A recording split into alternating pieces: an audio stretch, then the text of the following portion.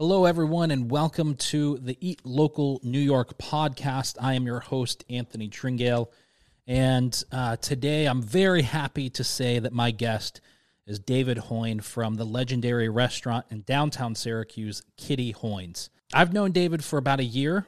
By know him, I mean I've finally been able to connect with him, just meet him and talk to him and say hello and have a conversation with him.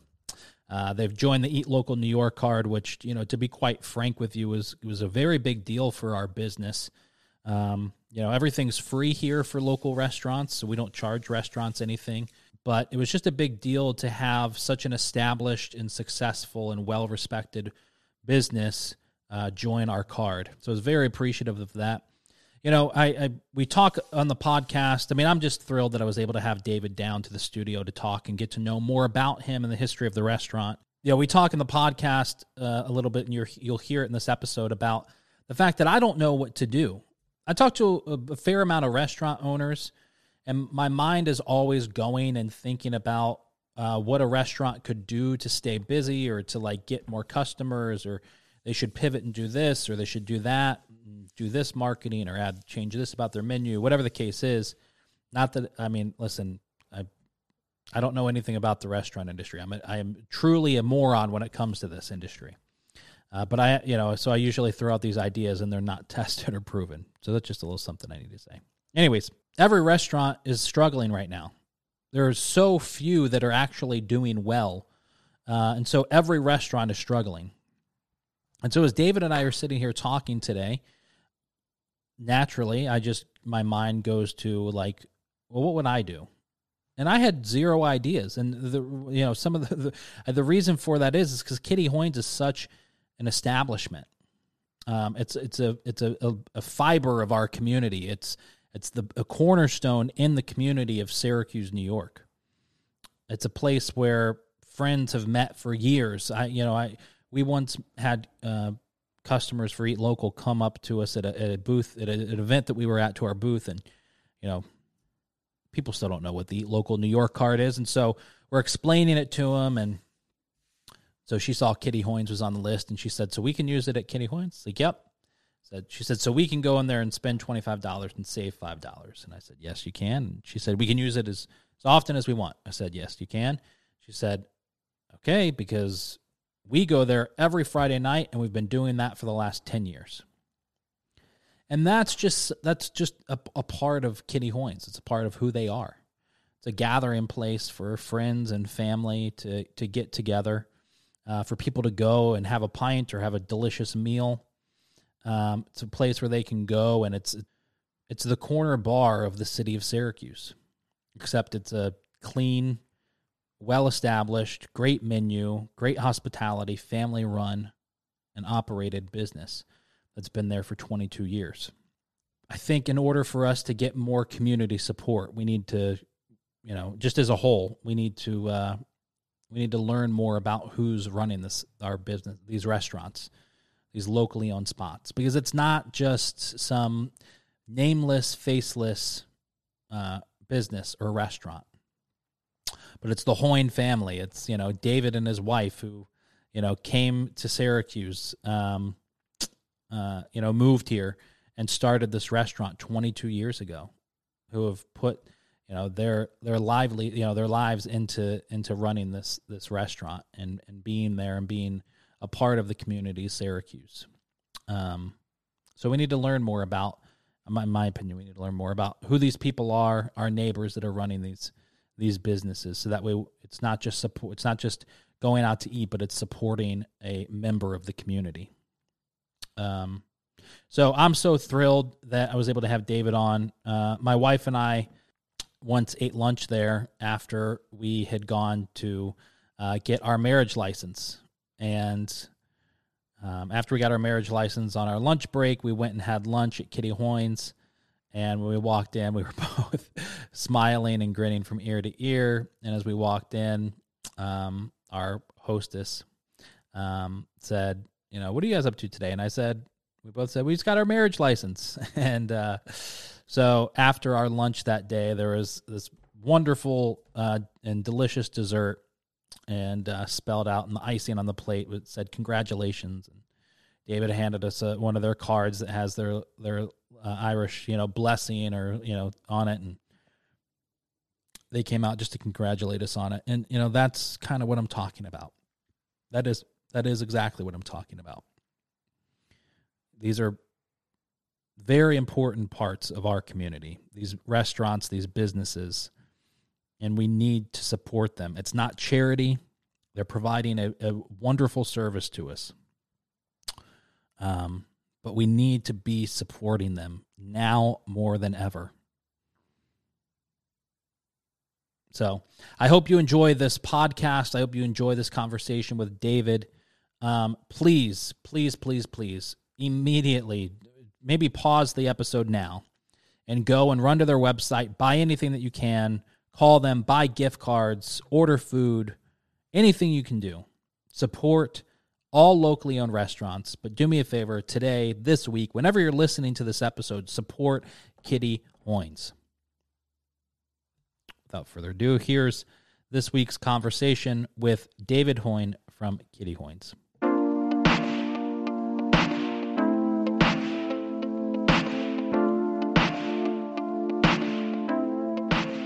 All right, well, we're sitting here with David Hoyne, right? Owner of Kitty Hoyne's restaurant in downtown Syracuse. And we were just saying you've been in business coming on 22nd year. Yep. So it's a huge, it's a big deal. I mean, to have a restaurant, any business, especially a restaurant that's open for that many years, I'm sure most people would say successfully. I don't know how you feel if that's successfully or not, but you're still there, so that's pretty good. Yep. Everybody has their own idea of what success is. Sure. And that's a very big deal in this town, especially. I mean, with how many restaurants open and close every single day, especially now, but to have a place that's been open and established and so loved in this community is a very big deal. Yeah, and, we got to thank our customers, obviously. Without them, we don't have anything, So we're just happy that doors are open, lights are on still, right in the middle of COVID here as we get down into December. So yeah. I mean, this is just such a great community. I think, growing up in a small town back in Ireland, I think builds that sense for you. Mm-hmm. So, my family, Cindy's family, are very much so community orientated and everything else. And I just feel that if you're solid on that, well, then I think people will continue if you have a good quality product, good offerings and change maybe with the times, but not necessarily, go fully into that. You have to stay true to who you are. And I think, that's the genuine hospitality. I think of Kitty Hoyne's, it's named after my mom. So even though she is above, I mean, I always think of her, Yeah. And Cindy's parents also, because, without them, we wouldn't have had this opportunity either. So, yeah, we have been lucky. We're a pub restaurant, I suppose, and an Irish pub restaurant, which is probably, people's idea of food. It's probably just, basic stuff, whatever, So we always fight that battle. But our chef, Damien, has been with us came 6 months after we opened. Wow. Still with us, He has raised his family here, does a great job for us. So our food is a big part of us, We're maybe half and half. And, through these times, obviously it's tough in the COVID world to compete carry-out wise, especially, it's, fish and chips doesn't travel the greatest. So we're almost waiting for the person to come, do the fish, box it, and tell them to eat it as quick as they can. But it's one of our biggest selling items. But but it's a matter of just Syracuse is a great community, so that's why we are still here. Yeah, we do get involved in as many things as we possibly can, help out as many people as we possibly can. Yeah, I mean, the charity work that Kitty Hoyne's is known for participating in and with in Syracuse. I mean, you have the St. Baldrick's fundraiser every single year, and I mean, I mean, you guys raised tens of thousands of dollars for that. Yeah, I think we're almost over 5 million. Wow. The Syracuse area is Wow. through Kitty Hoyne's. I mean, even this year we were supposed to have our event. Don't get me on the right date. March 26th, 27th. Obviously, everything was shut down, and Yeah. the community still raised over $300,000 through Kitty Hoyne's St. Baldrick's. So Wow. yeah, That's amazing. So it's items like that just astound me. It was a novel idea 14 years ago about shaving heads and raising money to find a cure for children's cancer, and it just took off. Wow. Yep. Yeah. So the restaurant, almost 22 years. Yep. What made you want to open up a Irish pub / Sure. restaurant in Syracuse? I guess I got to go back to home, Grew up in Ireland, obviously. Left in 1985 when I was 22. Moved over to Washington, D.C. We didn't have a restaurant back home, but we had a small family-run business. It was a town of 1,500 people. So it was a hardware store, grocery, bar, and undertaking business. So it was a little bit of everything. Awesome. From start to finish. And, customer service, obviously. I grew up, I am the youngest of 5 boys. Yeah. The kitchen table was just a hub of everyone worked in the business. So, the conversations went wherever. Mm-hmm. So from an early age, it was about customer service. So I think that certainly stands to me, Did your parents open that business, or was it? They did. Actually, my dad's father actually opened the business. Tragically, he died. The first shop was burned down in 1950. My grandfather, who I actually never met, died in the fire, and then they rebuilt it.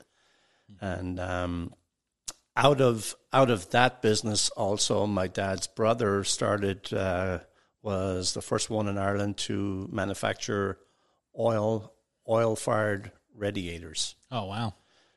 He was the first one on that, so entrepreneurship was certainly within the Hoyne family. And, and then my brother started off their own businesses also, from plumbing supplies to logistics, different things. So there was a lot going on. Some days, like, we were kind of a one-stop shopping type of thing. Mm-hmm. And, my first pint of Guinness wasn't a great experience for me pouring it, because I think I poured about half ahead and half kind of the black stuff, and the customer wasn't too nice about it, saying, "What the hell is this?" And I just ran out from behind the bar. So, but luckily enough, I survived. Yeah, that's great. But named after my mom, Kitty Hoynes. Obviously, she was Catherine, but Kitty, so that stuck. And both of my parents and Cindy's parents have certainly taught us a lot about running a business and different things. About polite, generous, all of these different things. Yeah, I'd imagine when you're in a small town like that, it's not so much maybe a thought of needing to have great customer service as much as it is just being a good neighbor. Exactly. And, you got to understand, you need to know, who is this person, Anthony, Where is he coming from? What does he do? Yeah. What kind of a family does he have? So you kind of learn that at an early age too, about, hey, it's about getting to know your customer, And then obviously, the business kind of, we are 10 miles outside a bigger city, Kilkenny. So it was, next thing, business started falling off type of thing. And eventually I moved with a friend of mine to D.C. in 85 and went to work at the Dubliner restaurant. So just up the street here is Coleman's. It was actually Peter Coleman's brother, Danny, that owns the Dubliner. Really? Down there, yeah, right. It's a block off of Union Station, right on Capitol Hill. Okay. And started off there at the very low end and worked my way through, and fantastic experience down there. Worked there for 10 years and loved it. You had everything from Speaker Tip O'Neill. It was Governor Clinton back then, and everyone kind of came out through that place. So it was wonderful experience, and I just fell in love with the restaurant business, I guess. Yeah. Wow. I mean, that's got to be a big move to leave the family and go from a town of 1,500 people to Washington D.C. Yeah, I was young at the time. Obviously, wanted to travel. Did you think you'd stay, or did you? No, I didn't. Like, came out in September and said, "Well, might as well give it a go till Christmas," So here I am. Obviously, meeting my wife Cindy had a lot to do with that. Met her after a year, so we got married then in 91, and we actually moved back to Ireland for a year. So it was great for her to see where I grew up and everything else, and then I actually didn't settle down in Ireland. Plus, the Irish economy wasn't doing very well back then, so came back out out to DC. So that was the early 90s. That was the early 90s. Yeah. But Ireland has since gone on and flourished, and having a tough time right now. Obviously, just like any other country, but they will get through it as well. So do you still have family, siblings that are So around? I have my 4 older brothers are there. So 2 of them have retired, and 2 of them are working. One in the logistics business, and the other is in tiles and plumbing. Oh wow! So but we talk on Zoom. Yeah, and so that's fun. And then most of their kids have actually come and worked at Kitty Hoyne's, which is which is good for the summertime as well. Yeah. When they could come and kind of do that on their vacation visa type of thing, but now it's a lot tougher. But I think there's only one of them that actually hasn't. Okay, that's pretty cool. Yeah. So family is big for us, obviously, and Cindy's family is big as well. So it was, and that's how we kind of run our business as well. It is a family owned, family run. Yeah, and we feel that our staff are family with us as well. That's great. Some people, they don't get it, but they figure that out after a while if it's not a good fit for them, but it is like a family for sure. Yeah, that's really important. I'm seeing that a lot more, and you kind of see those restaurants, especially with everything going on, that have those kind of roots established for their staff. I work for a restaurant in town that, they've had staff that have been with them for 20, 30 years. And it's pretty amazing. I'm in like the group text with everybody. Right. It's nice. pretty, it's amazing to see all of them just connect and know everything about the other's family and all that kind of stuff. It's pretty wild to see. Even more so now, COVID times, for sure. You just value everything. You value a job, you value your life, your freedoms, everything, so it's, and then without somebody being actually beside you, helping you or looking out for them. Yeah. It has brought it home, I think, a lot more that, people are the most valuable commodity right now. Yeah, for sure. It was, it feels really different now than it did during quarantine. During quarantine, it was, I work, the 9 to 5, as you know, is at Gearhar. So we were never really 100% shut down. There was only maybe 2 or 3 weeks that I was working from home. The rest of the time I was in the office. But during those 2 or 3 weeks, I kept my wife and I really connected a lot better. We were doing more home projects and cooking a lot more. And we actually got chickens. So nice. Now we have some backyard chickens, right? Which are starting to get annoying. But and during quarantine, I was like, this is pretty nice. I don't have to run around to 8 different restaurants every single day and worry about this post or that post. And I was like, coming out of quarantine, that's what I'm gonna slow down more. Yeah, I'm gonna put less on my plate. Yeah, certainly. And I don't know whether we had this on the pre-recording or not here, but people's bucket lists. I think they have gotten closer to home now. Yeah, that it's not going on a European trip, but it's actually about my family. I need to do this for him or her. Yeah, type of thing. Plus our time that we just use it. Yeah, use it better. Yeah, habits have been formed certainly during this whole quarantine and shutdown and different things. So it's how we come out of it. I think we will be stronger for sure. Yeah. You know, but we'll just have to wait and see, I guess. Yeah. Yeah. There's a lot of questions I have to ask you about all of that in the restaurant. Yeah. That are popping. We don't have enough time. I know. But I want to try and follow the history. So in the early '90s, married, back to Ireland for a year, and then you were living in Washington D.C. That's where you met your wife. Yep. And is that where you were living when you decided to go back to Ireland? Yes. Yep. So moved straight to D.C., lived in Virginia, Alexandria, just over the Potomac. Yeah.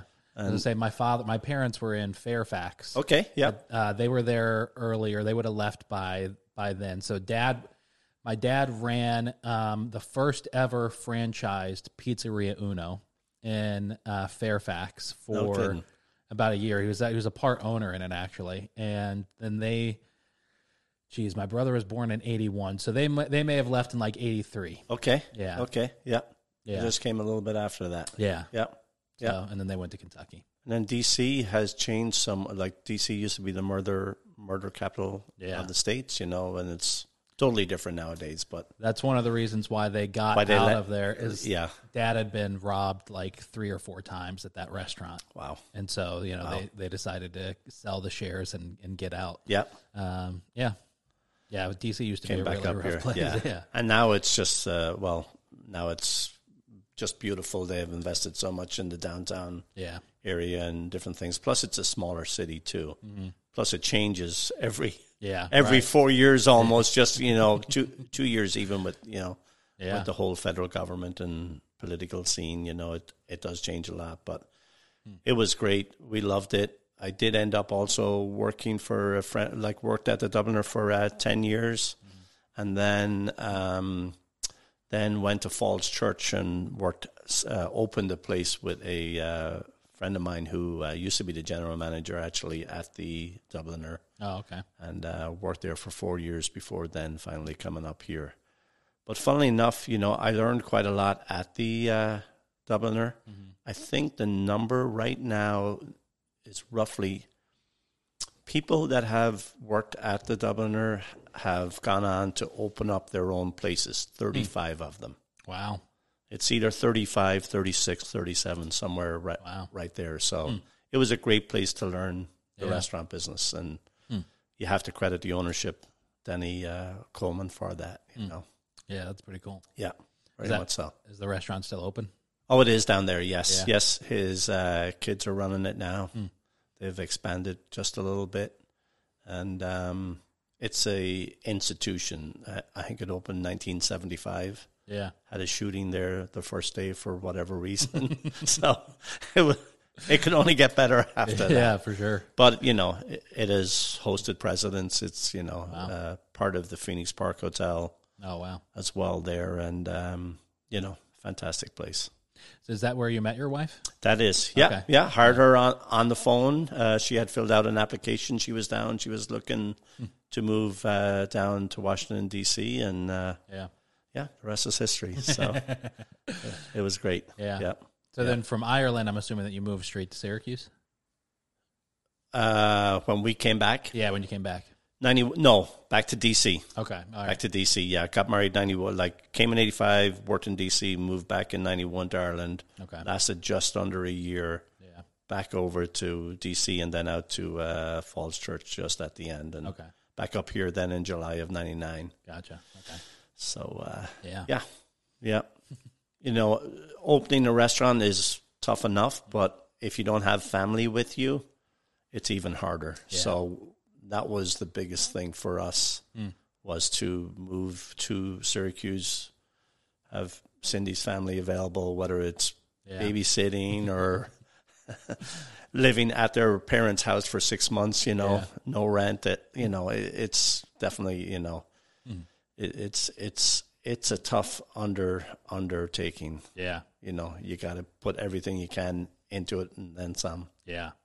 My parents Dad's owned a few restaurants or been partner in a few restaurants over the years. And his first one was in Syracuse on West Tennessee Street called,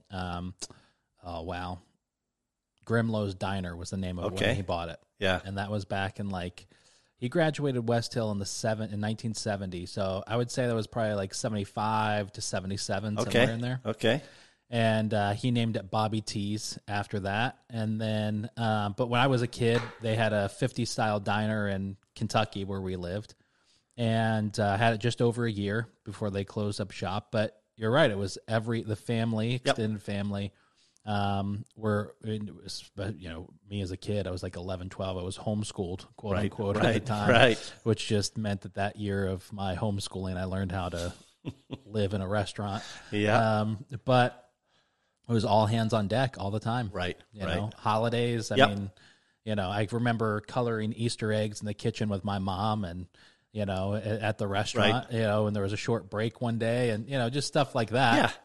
You're all in. Sure. Absolutely. And then some, and even during COVID here, you know, when we had to lay off our staff and different things, and then hire them back, obviously, or as many as we could.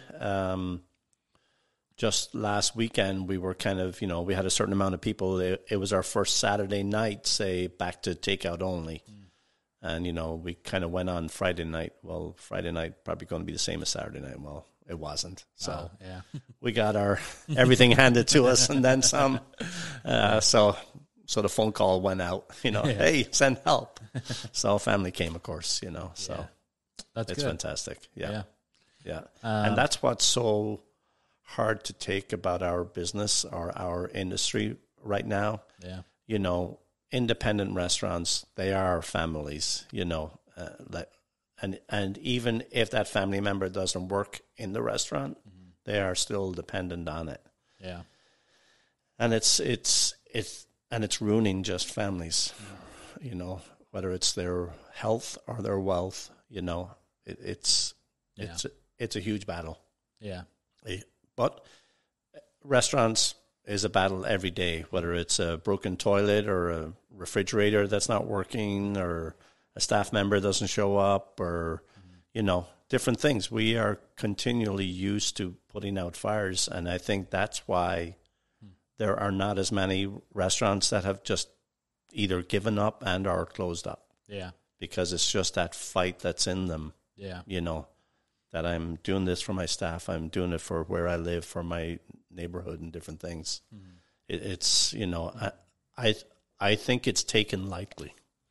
What they do, but it's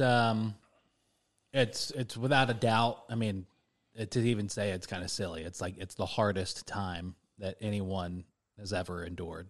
I mean, I'm sure that there's people alive, you know, that have, you know, I mean, my mamaw, God rest her soul, just passed away this summer, but I mean, she was alive during the Great Depression, you know. Right. But this is just, I talk to so many owners, you know, every single day that it's unbearable for them. And the hardest part is that there is no playbook. There's no answer. There isn't anybody out there that says, I figured it out and this is how you can succeed or this is how you can do well. The only thing that I've seen that is doing well right now is the new places. You know, there's 3 of them that have popped up in the last month who are just going gangbusters. And, you know, so when I kind of figure like, you know, quarantine was kind of a different story. I don't know if it was for you guys at Kitty Hoyne's, but quarantine for some restaurants was a different story because people, especially in the early days, and they're still saying it now, but in the early days of quarantine, everyone was saying, we have to support the local restaurants. They're going to go under. We have to get out there and support them. And so we had that combined with people, like it was a, you know, pretty much, well, for us, it was a statewide quarantine. So people were stuck. There was nothing that they could go do except for like go to a park, right? Or go out to eat. There was mall wasn't open. Nothing was open. And they had more money coming in. I mean, they either had less expenses or, you know, if they were on unemployment, they were hopefully getting more money than they were used to. So everybody was spending money going out to eat. Almost all of my clients were saying that they were making more money than they had ever made before in the history of the restaurant. And some of them have been open like 35, 40 years. It's not the case right now. No, it's not. No, it's very much separated now. Obviously, city of Syracuse is an orange zone, parts of Solvay, parts of Lysander, I think. Can't remember where else. But, orange zone, it's only outside and carry out. Then you have a yellow zone that can be a half a mile from your, quarter mile from your, where it is in indoor dining. So, that is a tough one, I think, right now. And to your point, too, there was a rally cry back in March. Let's get out there, support. Yeah. We have been lucky with our customers. As I said, we have fantastic customers. I mean, we have 5 tables outside. I never really wanted to put them out there, but I said, you know what? It's kind of, maybe it's just a message that says, hey, we're open. I don't care if it snows on them, whatever else. We're going to put them out every day. Guess what? People came. Hey, do you have a heater and different things like that? That's great. So it's people have been wonderful. Yeah, just so good.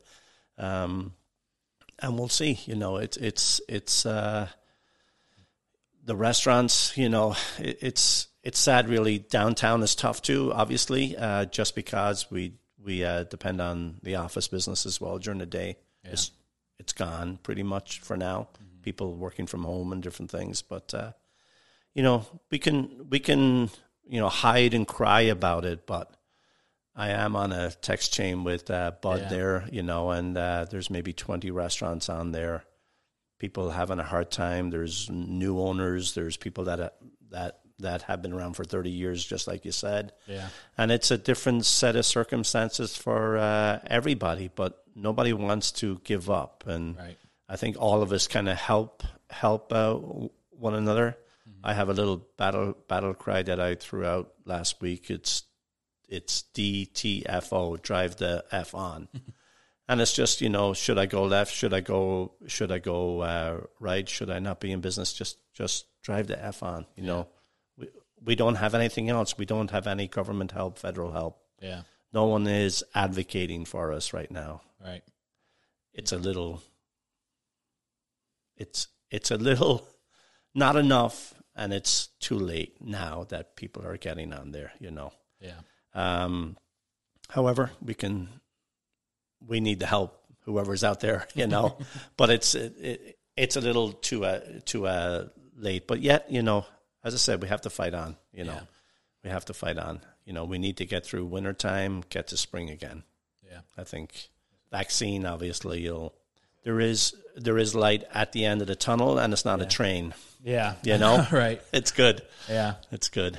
I mean, nobody knows. I mean, I was thinking back to late February, early March. Well, it had to have been March because it was the day that the St. Patrick's Day parade was supposed to happen.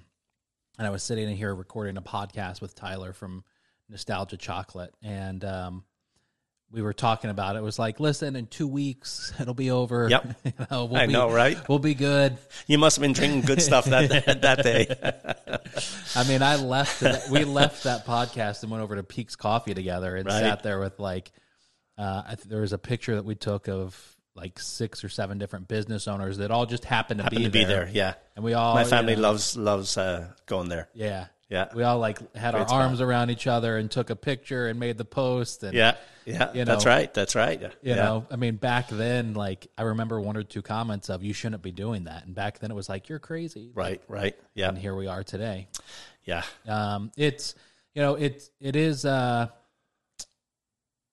It's really challenging. And even hearing you talk about everything and me sitting here thinking, just being the person that I am, my immediate thought goes to, all right, what would I do? What would I do? What would I do? Yeah.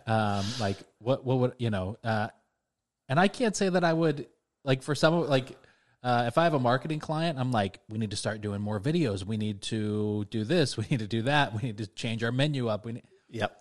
And I hope that you never do any of those things because Kitty Hoynes is Kitty Hoynes. Well, that's it. And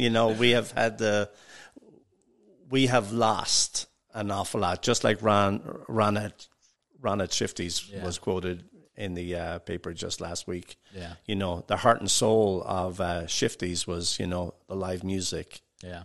People congregating together, it's the same at Kitty Hoynes type of thing. Music was big for us, live music. Obviously, our bar is a big part of our business, and it's pretty much gone, Yeah. But so you have to pivot, which is the great word, or you have to change, you have to try and sell, I guess, whatever you can to whoever you can these days. You look at Eden, what they actually did, you just look at, different restaurants around, which I think, competition, I think, is great, and if you were just going along, running your business, and maybe somebody new didn't open up or somebody didn't have this idea, you would just sit back and think nothing was wrong, or, accept what it is. But every restaurant helps everybody else right now, and that's part of that text chain. Part of my neighbors down in Armory as well, great neighbors down there, and you look and see what they're doing, and it is great. It's a great industry to be in.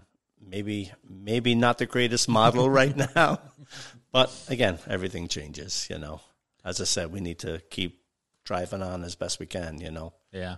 Certain places, they might pause for a little while, and that's understandable, especially with January coming, Yeah. I don't know, it's one thing for somebody who's been in it for it's not just, you don't have to have been in it for a long time. It's such a difficult industry to be in, whether you've been doing it for a year or 50, that it's beyond understandable to want to get out. During quarantine, I've said this a couple times, but during quarantine, I bought a stone, pizza stone. I've seen you. Yeah. Thing broke Good after stuff. The first time. Is that right? Yeah. Yeah. And so I bought the baking steel, and I even had the founder, the inventor of that, on the podcast, and so I was really trying to get good at making pizza. Yep. And we don't want you to do that. Right. I never got good. Don't worry. But I would post the pictures on my Instagram, and we had this family friend that would always say, she'd always comment, and she would say, "This looks amazing. You should open a restaurant." And she would say, because my grandfather and my papaw, which is that's our hillbilly version of grandpa, right? So my mom's dad, papaw was German, Irish, Scottish, and something else.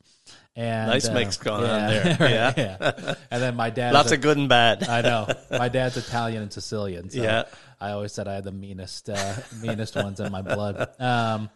But Papaw, when he was, they lived in Covington, Kentucky, which is just over the border from Cincinnati. Right. And so Papaw's dad had a bar called Burkhart's back in the day. And it's that, my Papaw was a really astounding baseball player. And he had a special tryout. I'm probably butchering the story, but he had a special tryout to play for the Cincinnati Reds. Nice. And so he was that good. Somebody scouted him and said, "We want to bring you in," And his father wouldn't let him go to the tryout because he was the only one in the family that was big enough and strong enough to carry the kegs from the basement up to behind the bar. Kidding. And so his dad said, if things go well, what are we going to do? If you make the team. Yes. Sort of a thing. Wow. That's a great story. Yeah. So this friend would always say on Instagram, "It's in your blood." Right. And it would always piss me off because I'm thinking, I wouldn't wish that on my worst enemy. I work for people in the industry. I know that, it is everything. Yes, it is. It's all in and then some. Would I want my daughter or son to be in this business? I think I would honestly probably have to say no. Because I just see how much time and, we are lucky. Well, right now we're open Tuesday through Saturday. Normal times we were open Monday through Saturday. So we were always closed Sunday apart from a couple of different things. That's how the previous Crown Bar was. That's how downtown was. There wasn't any Marriott Courtyard across the street from us and different things. So we kept on that model, and I think that certainly helped family life because really that should be number one, Yeah, you can't really take time off when you're in the restaurant industry. No, you can't. And but it's a good life. But would I want my kids to go into it? I think no.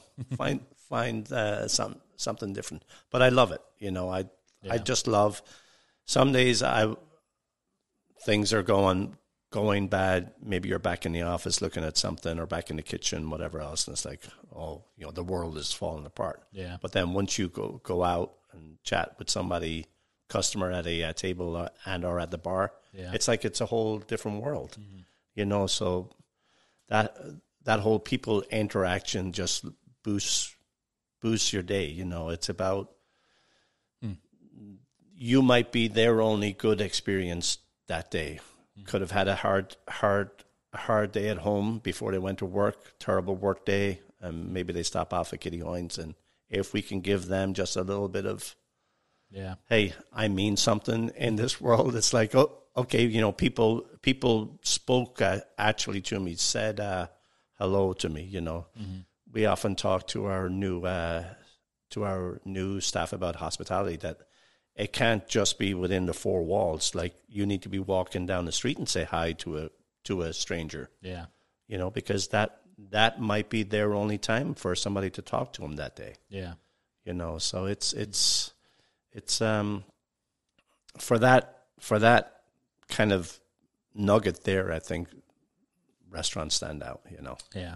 It doesn't sound like that's something that you picked up in an entrepreneur book or How to Run a Restaurant 101. It was just something that's kind of like it's who you are.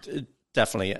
And I attribute that to my parents and my older brothers, obviously, that I saw, you can be taught something, but if you can catch something, like see actually people doing it, well, then I think it just resonates an awful lot more. And both of us grew up in that kind of environment, so I think it was easy to actually do it. I mean, we are offering a experience. It's not for Irish food. Irish pub is not for everybody, but we hope that enough people do like it.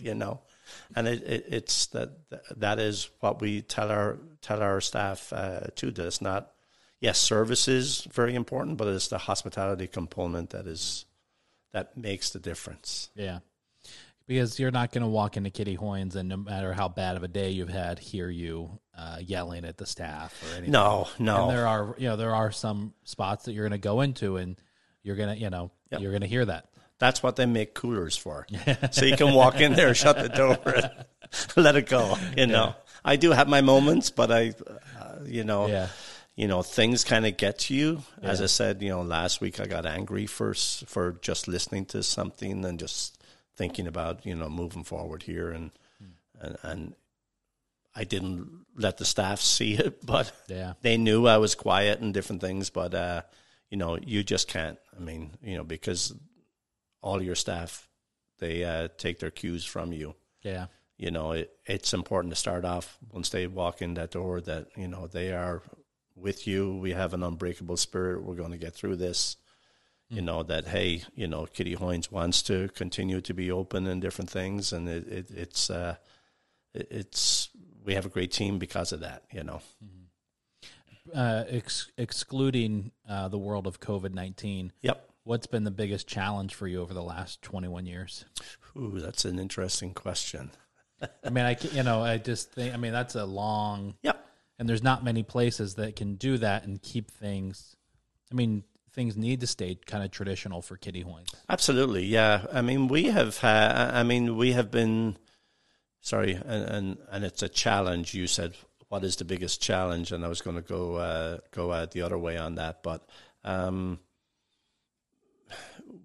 oh boy, I suppose having just having the right people, like just with our own business, people come for a couple of years or maybe 5 years and then they kind of move on, which is understandable. Either they're at college, they are, studying to be something, and this is a fill-in job for them. So kind of losing a certain amount of your core staff is certainly a big one.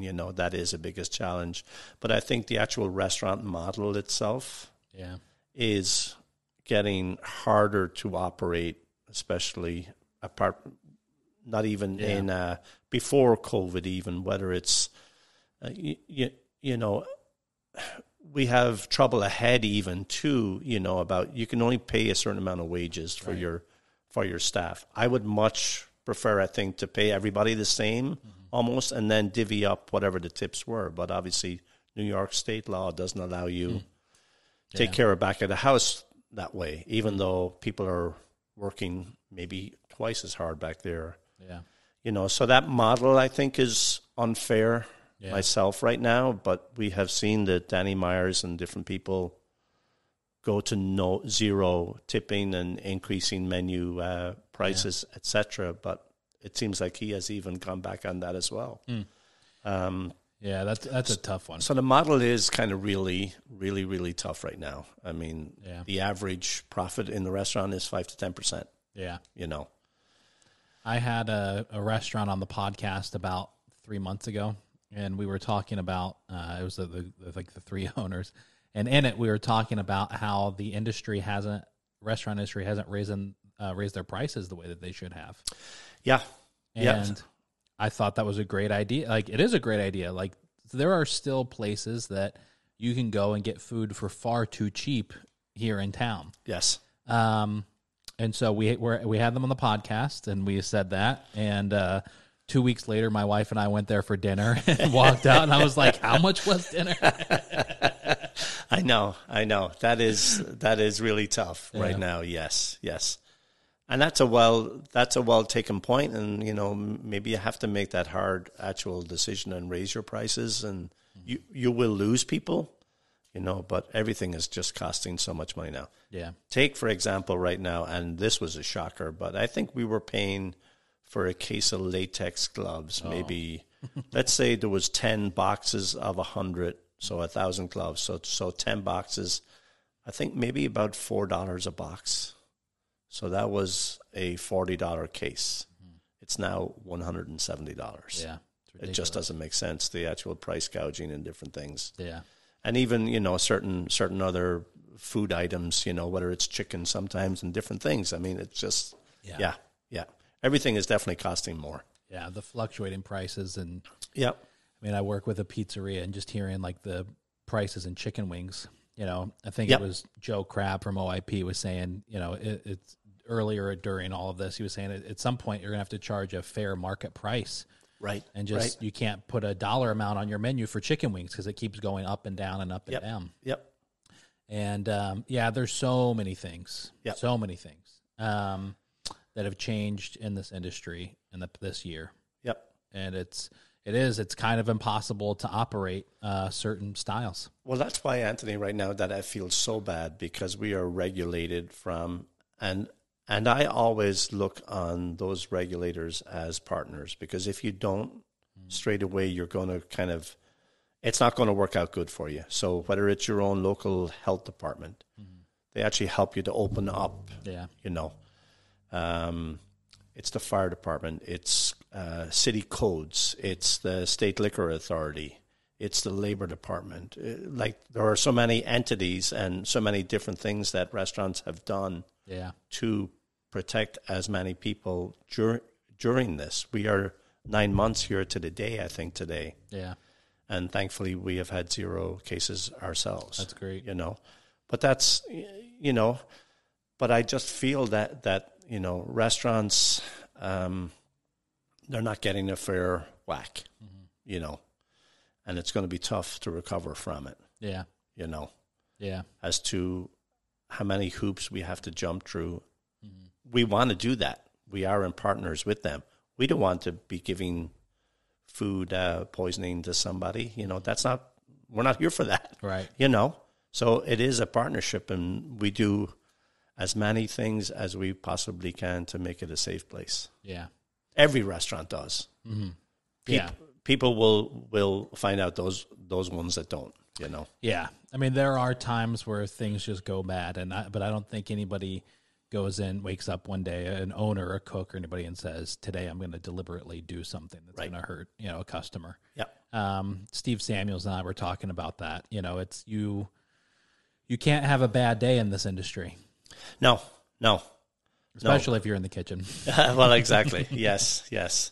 And, you know, sometimes it happens. You know, sometimes, you know, we only had 10 customers today. The the next day you have 210, and you got to be able to, sometimes it doesn't work out that way. Sometimes it just all comes together. It's, but if you're screwing up, you got to get out there and, hey, say hello, apologies. And, I mean, it is easier.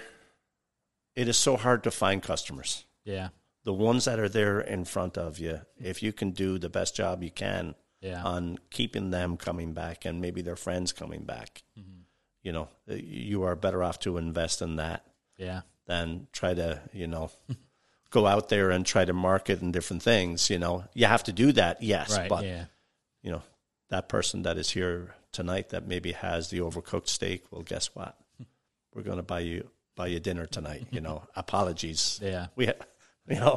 Something happened back there. Yeah. But you also cannot offer any excuses. Yeah. They don't want to hear that. So, again, I'm going to ask this question pre-COVID, but what has been the biggest, or what's something that you recognize that's changed a lot from, year 1 to year 20? I think people are more foodie now. Mm-hmm. They've expanded their whole food horizon, Yeah. That's the beauty about Armory Square. You can pretty much eat at 20 different places and not get the same food. Yeah. Mm-hmm. Syracuse for that matter, right? Yeah. But so I think people expect more from you. I feel now from let's say year actual 1 to now. They want a better experience.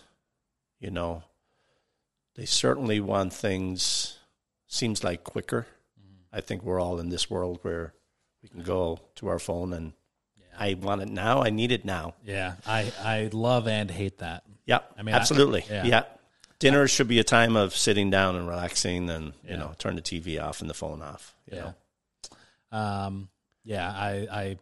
I mean, listen, I'm part of that problem as well. I mean, Target just started same-day delivery. Yep. I mean, I ordered something at Target today at 9 a.m., and it was delivered to me at 12.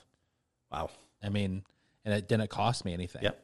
And then Amazon coming. Yeah. And Amazon is the same way. I ordered something yesterday that was delivered this morning from an Amazon truck. Wow. Like, I've noticed that in Syracuse. I've seen Amazon box trucks now with their employees. So I love that exists for us, and I also hate it because I know that it's just making things worse and worse. It's making us more into ourselves, and I have to have it now, and it has to be perfect, and I'm going to throw a fit unless and if it's not perfect. Right. It's thinking that we're more important than we are.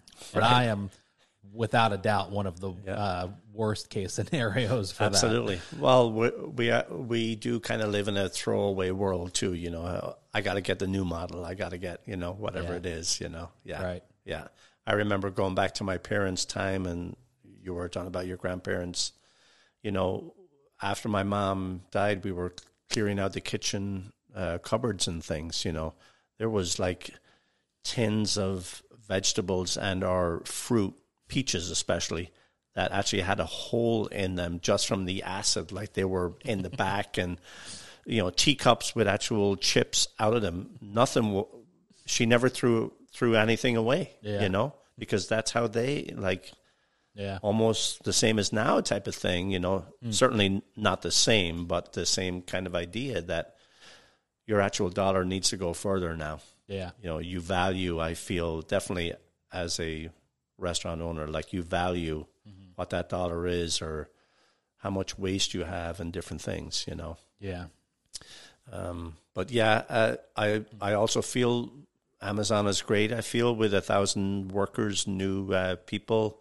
However, it's going to be a tough battle for us, especially back at the house again. Yeah. Competing with the hourly wages and that nice air conditioned, brand new environment. But guess what? We have to go along with it, and make the most of it. Yeah. We need it here in Syracuse. We need to get somewhat bigger here. Yeah. Yeah, and it's challenging for me thinking about the with everything that's going on with COVID and how much restaurants are suffering right now. It's challenging for me to think about, like, in one way, it's going to sound terrible, but I know that this hard time is going to usher in a new era of creativity in most areas of life. Yep. Not just in Syracuse, but especially loving this city and this community and wanting to see it grow and thrive. I know that's going to be the case here. I was on the phone because we expanded to New York State, so connecting now with restaurant owners across the state. There was a place down somewhere in the Hudson Valley, and I was on the phone with the owner. It's like a dessert place, and she was saying her husband owns a restaurant group in New York City, and he was working on Robert De Niro's new restaurant when I spoke with her earlier this year. So she said, I'd love to connect you guys, and so I jumped on a Zoom call with him, and he was asking me about Syracuse. And when we launched in July to the state, I started now all of a sudden just on Instagram branching out and following places in Rochester and Albany and Buffalo and New York City and seeing what's out there. And I was blown away at how advanced the restaurants in Buffalo and Rochester are. Not all of them, but a lot of them, compared to our new hip scene. And so he was asking me about Syracuse, and I said, Syracuse is about 10 years behind Buffalo. And I said, I did say behind Buffalo. Right. And he was like, and I'm in New York, so that's like 25 years behind us. Right.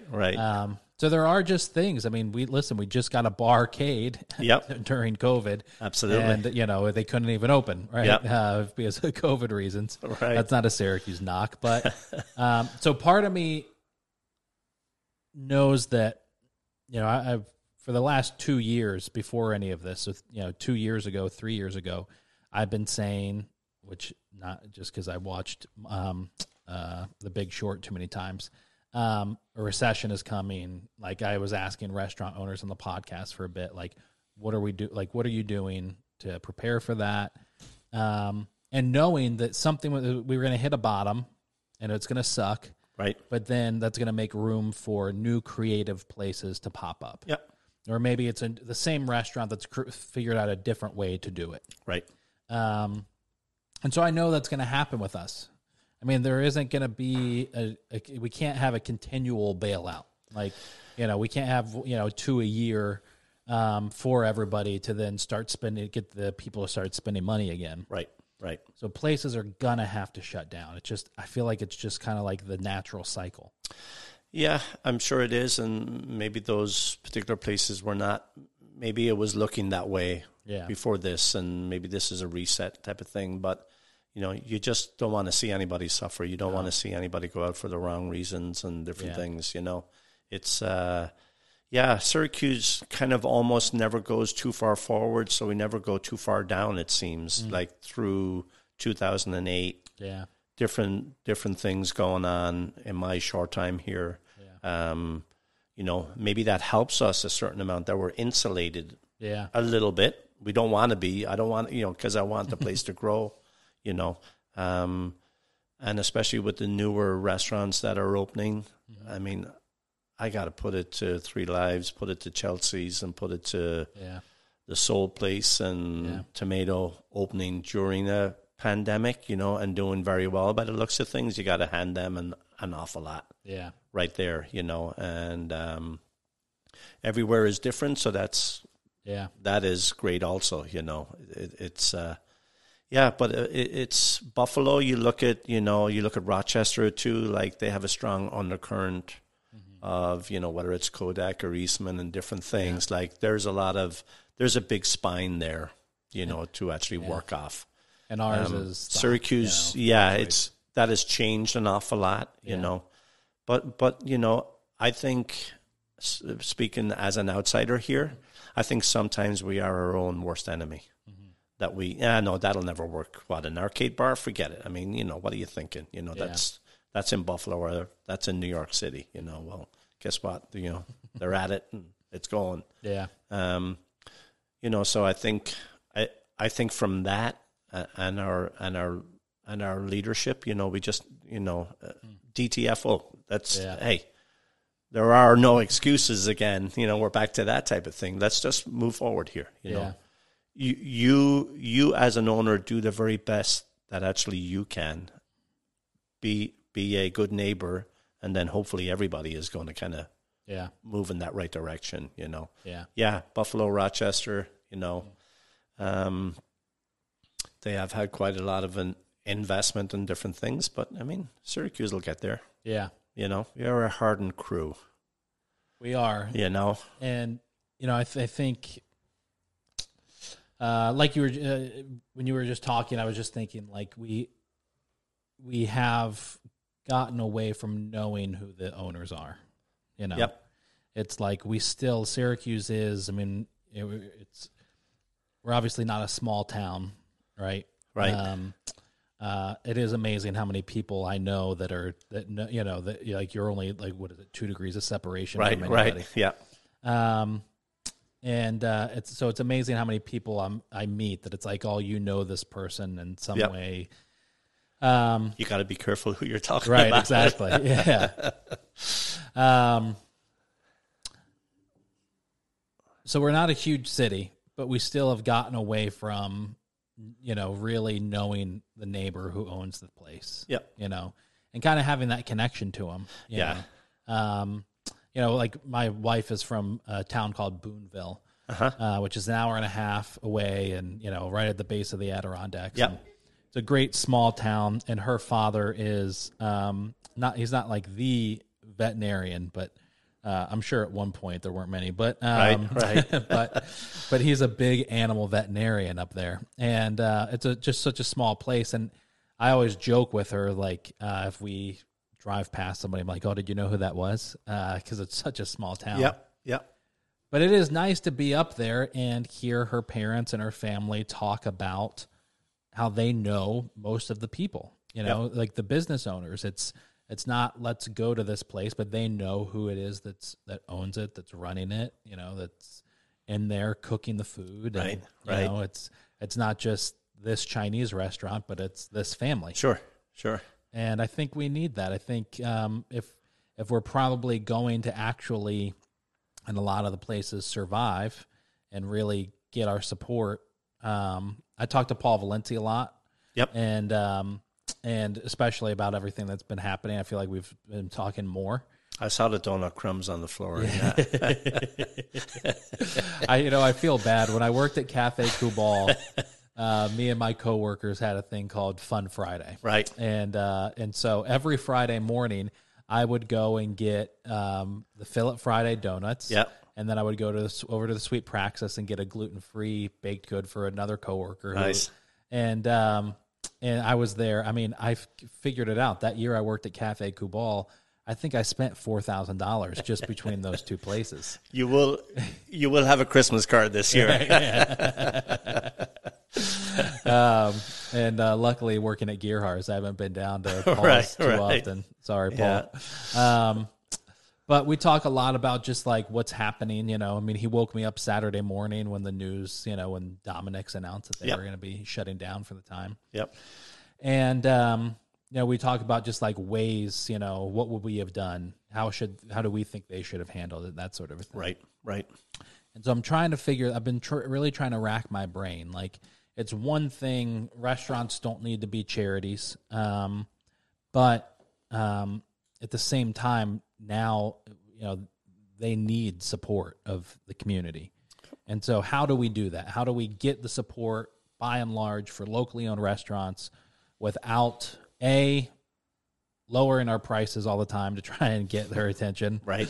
B, doing things that are off-brand, Yep. I'm sure you do a great job of it, and I loved the video that you did for the Irish coffee season last year of showing how to make it. Yep. And I mean this is with no disrespect. I don't want to see you doing a Zoom call every week with a cooking video. Right, right. Like, no, you don't. Because that's just not, right. It just wouldn't fit. Yep. So what can we do to like get this? And I think that's it. I think it's just reminding people that it's not just, it is Kitty Hoyne's. It's not It's not the brand, it's not like a chain Irish pub feel restaurant. Yep. But, it's the Hoyne family. Yeah, and it's a little part of Syracuse too. Yeah. Just like every restaurant is, like every business is, whatever else, and it's you did tell me that you weren't going to ask me too many hard questions, but this is the hardest one so far here. So, but yeah, it's again, it's like your neighbor. You just want to help and actually support them. It's independent restaurants bring a different feel to their community. I mean, we don't have a signature food item here, I suppose. Yeah. However, we have lots of signatures here. If you take any food group at all, I would put any Italian or any homemade pizza up against any other city around here. Yeah. We have great places for them to hang around, and to be a city with life in it, you have to have different restaurants and different social scenes and different things. Because we don't have 10 Amazons or 10 big, factories that are employing different amounts of people. It's a lot of small businesses that are just working, together, and, whether it's, we buy our goat cheese from, oh boy, now I'm going to forget it. Two Kids? No, not from Two Kids. It was on the tip of my tongue. I'm going to Interlaken. Come on, why can't I think of it, Anthony? Oh my goodness! The only one that pops in my head is the only one that I know of is Two Kids. To be honest, so I'm going to take a senior moment here with my CRS disease. Yeah. Come back to that one. I'll overdub. Yeah, but like it's not just a restaurant. It's the bakery. Yeah. It's so many different things. It's the farmer. It's, we support so many different things. Yeah. And we in turn then try to give back to our communities as well. It is a two-way street. How many times do we get asked to support this, that, the other, Yeah. There aren't too many other businesses, I feel, that kind of get asked, but you know what? Yes. We do. We want it, Yeah. It's, but yeah, you always look, you want to have a strong business community as well. Yeah. And restaurants, I feel, are just a big actual part of that. It's that's a tough question that you've asked me. I wish I had a better answer. I really feel like there's got to be, I'm going to think of some campaign that we can do. Yeah. Something. Well, you have to keep trying, whether it's the gift cert thing, whether it's, just putting out different things here, different videos, and taking people's stories and different things. I mean, look at the actual new ones that have opened too. I mean, it's everyone has a story to tell. Right. Back to your name thing. It's kind of off of a beaten path here, but I often found if ever there was that we had two people that were going to fight in our bar, which we've never really had. I think we had one instance, and that's it. Wow. We have been very lucky. But I often found that if I could come upon a situation, I would say, what is your first name? Anthony. Well, Anthony. And I think that just lowers the whole vibe straight away, that this is a human being that I'm actually talking to. Yeah. And he wants to know my name, whatever else. And I just found that was a great way, Yeah. And it's like ourselves, restaurant people, Paulie Messina, the same. He is fantastic about going around to the tables. He knows people's names, their family, what they're doing. I mean, it's that is what actually wins in the day, Yeah. Well, what better way to end it than with that? There we go. Absolutely. I do have a funny story too. Yeah. Back in the day, my dad, he was in the undertaking business, but there was a movie being filmed 5 miles away. It's called Circle of Friends. Okay. I can't remember the actors that were in it. Lively Run, by the way, is the goat cheese. Yeah. We have been with them from day one since we've opened. Yeah. But they had a kind of a funeral scene. So we were the closest undertaking business. So he gave them a coffin, and there was a scene. It was in the kitchen, and they had the corpse in there or whatever else, and he got the coffin back. So we always said he is the only undertaker that we know that is selling secondhand coffins. I was actually tempted, just talking to Paul there at Glazed and Confused. Like we do say, bar, hardware, grocery, undertaken right above our bar. So I was going to look for like the top 5 best-selling hardware items. And then I don't know what I would have to do for the undertaking side, but to have kind of a one-stop shop again. That's awesome. Yeah, but it's fun. But yeah, I mean, thanks for having me. I love what you and Gerhardt's are doing as well. Yeah, thank you. I think it's great.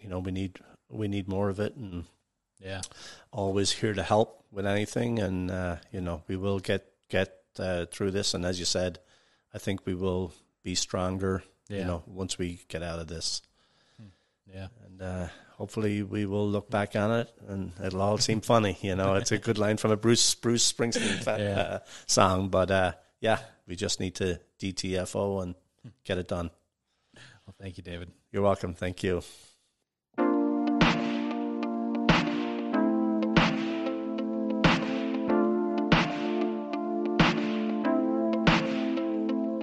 Well, there it is, everybody. That's it for this week's episode of the Eat Local New York podcast. Again, thank you so much for everybody that's listening to the podcast. I so appreciate it. Do us a huge favor. Make sure that you're subscribed so that way you are notified the moment a new episode is released. And make sure that you leave us a review to let us know what you think of the podcast. That's a big deal in the podcasting world to get those reviews. So do us a favor and leave us a review. Send us a DM if you're on Instagram or Facebook. Let us know that you're a listener. Most importantly, go support locally owned restaurants. Very, very, very important right now. Go support Kitty Hoynes. Give him a follow on Instagram. Go buy an Eat Local New York card. Help us raise $10,000 for the United Way of Central New York. That's it. That's all I got for you. Thank you so much for checking out the podcast. Oh, I take that back. There's one other announcement.